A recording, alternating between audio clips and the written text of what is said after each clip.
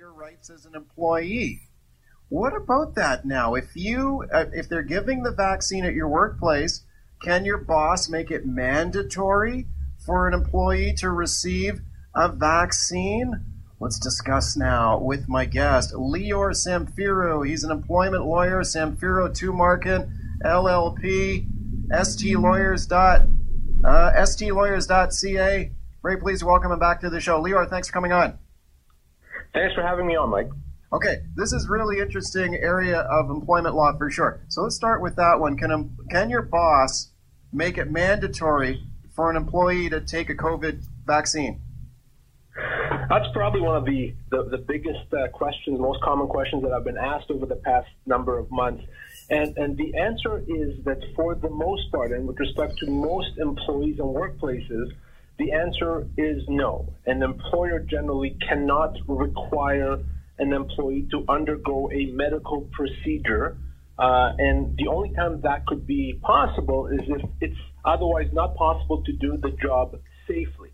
So in very limited circumstances, maybe we're talking healthcare, elderly care, in those very limited circumstances, depending on the job, there may be the ability to say to the employee, because we can't have the job done safely, otherwise you have to be vaccinated or else. For the vast majority of employees, an employer cannot mandate vaccines. An employer cannot, in fact, punish someone for not being vaccinated. And the decision would have to be that of the employee, and the employee is not going to be obligated or be made by an employer to have that procedure. Okay, so they couldn't fire you, for example. So let's say someone, for whatever reason, doesn't want to take the vaccine. They can't get fired for that? No, they cannot get fired for that. And, a lot of employers may be tempted to say, well, it's about safety, of course. We want to ensure that everyone is safe. Well, for most workplaces over the past year, we've been able to find ways to have people work safely, even during the pandemic. So it's difficult for an employer to come and say, well, the only way we can be safe is with a vaccine, where most workplaces, most employees have been able to find ways with social distancing, with limiting number of employees, we're working remotely to work safe. So unless you can show as an employer that this job cannot be done otherwise, no, an employer cannot terminate, an employer cannot punish, and not otherwise insist that the employee have the vaccine. Okay, safety is a key concern, as you mentioned, and I'm just wondering if you have a situation where an employee says, "Look, I'm not getting the vaccine. I refuse to be vaccinated."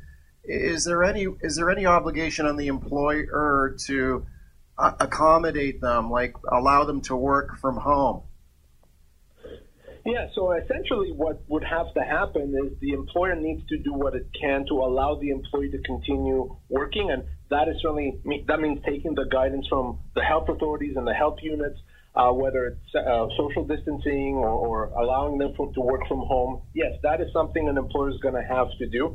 Now, as the government eases restrictions, the government may say, well, people can come back to work and work in a larger setting, even if they have not been vaccinated, then the employer can take its guidance from that. So as long as an employer follows the guidance and the guidelines from the health authorities, it's going to be fine. It can't decide, well, we want to take a step ahead. We don't want to have to worry about these guidelines, so we're going to make everyone be vaccinated. That's not going to be, that can infringe on someone's human rights, privacy rights. So that is certainly something I caution employers against. Yeah, and it's going to be interesting to see if this ends up in front of a judge at some point, especially when you've got the federal government talking about vaccine passports. I mean, we had the federal health minister just the other day saying Canada looking seriously at a vaccine passport system along with other countries, maybe for international travelers. Like, would you have to show proof of a vaccine in order to travel in and out of Canada? That might be coming to Canada. That is certainly on the table for discussion. And I imagine if that's the path we go down, at some point that'll be tested in court. Like, you could have someone make a constitutional argument, a charter argument that this infringes mobility rights of Canadians to move freely around the country. Do you have any thoughts on that, like the constitutionality or the legality of this? Yeah, and certainly constitutional rights are subject to what we call reasonable limits, meaning if there's a larger underlying reason why we need to limit constitutional rights, then our courts generally allow that. And I think this is going to be one of those situations where I think a government is going to have a strong case to say, yeah, this is a reasonable limit on constitutional rights.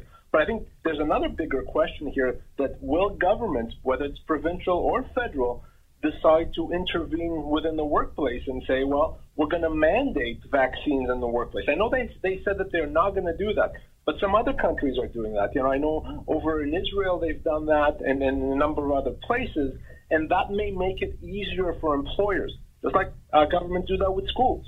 You can't go to school if you're a child unless you have certain vaccines. That's been deemed appropriate. That may ultimately translate to the workplace, depending on what other waves and how badly things may get.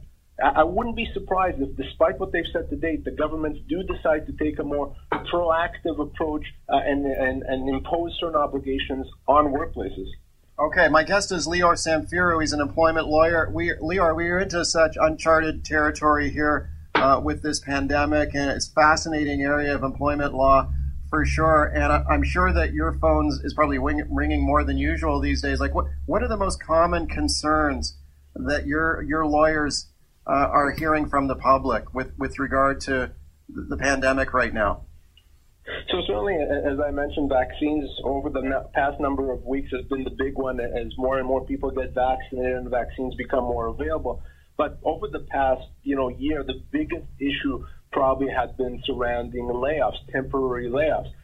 Many individuals across the province have been put on this temporary layoff, and I've been getting calls nonstop is, can I be put on the layoff for how long? When is enough enough? And there's a very interesting answer to that, in that for most people, despite COVID-19, a temporary layoff is actually not permitted.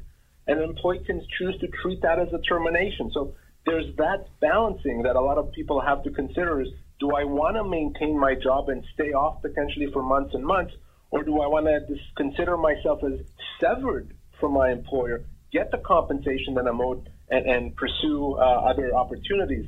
That has been a huge, huge issue. That also in changes to terms of employment. Employers often now have had to reduce pay or change hours, and that certainly triggers a number of rights that employees have in those situations.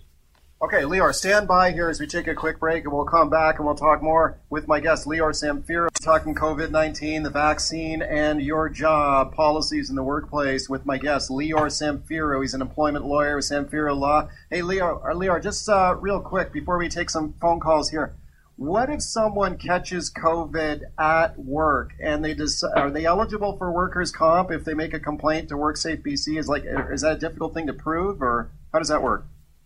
So WorkSafe BC has only been allowing claims in situations where the exposure in the workplace is particularly high, given the type of job. So in healthcare and elderly care. So in most situations where the exposure is kind of normal, WorkSafe BC has said, no, we're not going to allow that. So bottom line is, it is actually difficult. The vast majority of cases where people have filed for claims with WorkSafe BC, those have been denied. Okay, that's very interesting. Let's go to some phone calls here. Phil on the line in Vancouver. Hey, Phil. Yeah, great guest, Lior. I have a friend who was promised severance when he was laid off, and then the employer reneged on his word. Is that ever legal? Lior, the real question here is whether or not he is owed severance. The question is not so much did the employer say you're going to get it, because if he's owed severance, then the employer has to pay it whether he likes it or not. And the bottom line is, if your friend was laid off, presumably on a temporary basis, he can still choose to treat that layoff as a termination, which triggers the employer's obligation to pay him severance. So the nice thing is, if he wants severance, he absolutely can get it, and he's not dependent on the employer's intentions or the employer's goodwill. That could easily be forced. So unless he decided to go back to work, in which case he continued his employment, then he absolutely can get severance. Oh, beautiful. Okay, Thank you Phil. very much. Phil, thanks for the call. Larry on the line at Maple Ridge. Hey, Larry. Yeah, hi. It's funny you just brought this subject up because I was talking to a friend yesterday, a teacher in the school system, caught SARS-CoV-2, filed a claim with WCP. They denied the claim. And I'm wondering how many more people are being denied claim because you can't prove exactly where you might have caught the bug. So is that why your friend was denied? Because they couldn't claim that he got it at school? Apparently, yeah. I mean, I'm getting it secondhand too. So I'm not there in that workforce, in that union, or anything like that kind of thing. But teachers, it sounds pretty difficult to prove because you could catch it anywhere, right? Okay. Lior, one of my earlier guests on the show today, my first guest was Terry Mooring, the president of the Teachers Union, and she pointed out that the second most common case at WorkSafe BC that's accepted for compensation for an affected worker catching COVID at work are teachers. She said that the number one are frontline healthcare workers, and then it's teachers. So she said a lot of teachers are getting workers' comp. They're getting WorkSafe benefits because they caught COVID at school. But is it still difficult to prove, though? It is difficult to prove, and even though those may be the people that get it the most, it's still a very small percentage of the overall people that actually apply or that believe that they got COVID in the workplace. So number one, as the caller said, yes, you have to be able to show that it's more likely than not that you caught it at work. And right off the bat, that's difficult. But number two, and just as important, you have to show that the particular exposure to COVID-19 in this workplace is higher than in most other workplaces. Yeah. Which is why in schools where you're around a lot of people, and certainly in the healthcare industry, you're more likely to be able to qualify. But even in those situations, it is still difficult. And for every claim that's been approved, there's probably 4 or 5 that are being denied.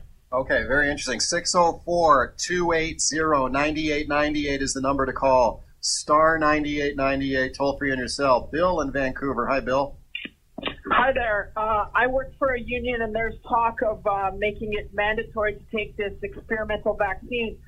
I'm a little skeptical, and I'm wondering if I take this and there's some kind of adverse reaction, I have some, disability from it, is my employer liable for covering my injuries? Wow, Lior. So that's a great question. And first of all, let's remember that just because there may be talk, rumors, that does not mean that it's actually going to happen. For the reason that I mentioned earlier, it's very unlikely that you're going to be mandated to take the vaccine. But in situations where something unfortunate happens, the only one that may be liable actually is either the government that approved the vaccine or potentially the vaccine manufacturer. To the extent that the school or the workplace or the union is being told this vaccine is safe, they're being told that by someone that approved it, then they cannot be liable. It's those that approved it. And if there ever was, gosh, I hope that never happens, any side effects, unforeseen side effects to those vaccines, you may well see legal action against the government and or the pharmaceutical companies that created the vaccine. Bill, are you still there? Yeah, I am. Yeah, did you want to say something else? Yeah, now I forgot what I was going to say. Okay, did you say you work for a union that's requiring you to get the vaccine? Well, it seems like that's the way they're going. The union reps are saying that that's what they're going to make us do, and yeah. Okay, but they can't. I think we talked earlier. Can a boss cannot force you to get the vaccine, though, right? No, and again, that there may be very limited circumstances, like in hospitals, for example, where that may be possible. But for most workplaces, let's call them 95% of workplaces, that's not going to be possible. No. Okay, let's squeeze in one more call. Robert in Kelowna. We just got a minute. Go ahead, Robert. Home mentally challenged client, and will she be forced to take the vaccine? 30 seconds, Lior. It may be possible in a situation where there's care involved, and certainly with someone that's vulnerable, the likelihood is there of that point being able to mandate the vaccine if the job cannot be done safely otherwise. That is actually more likely than with most workplaces. Okay. Lior, what's your website if people are looking for more information from you there? Best website to go to is employmentlawyer.ca. Lior, thanks for coming on today.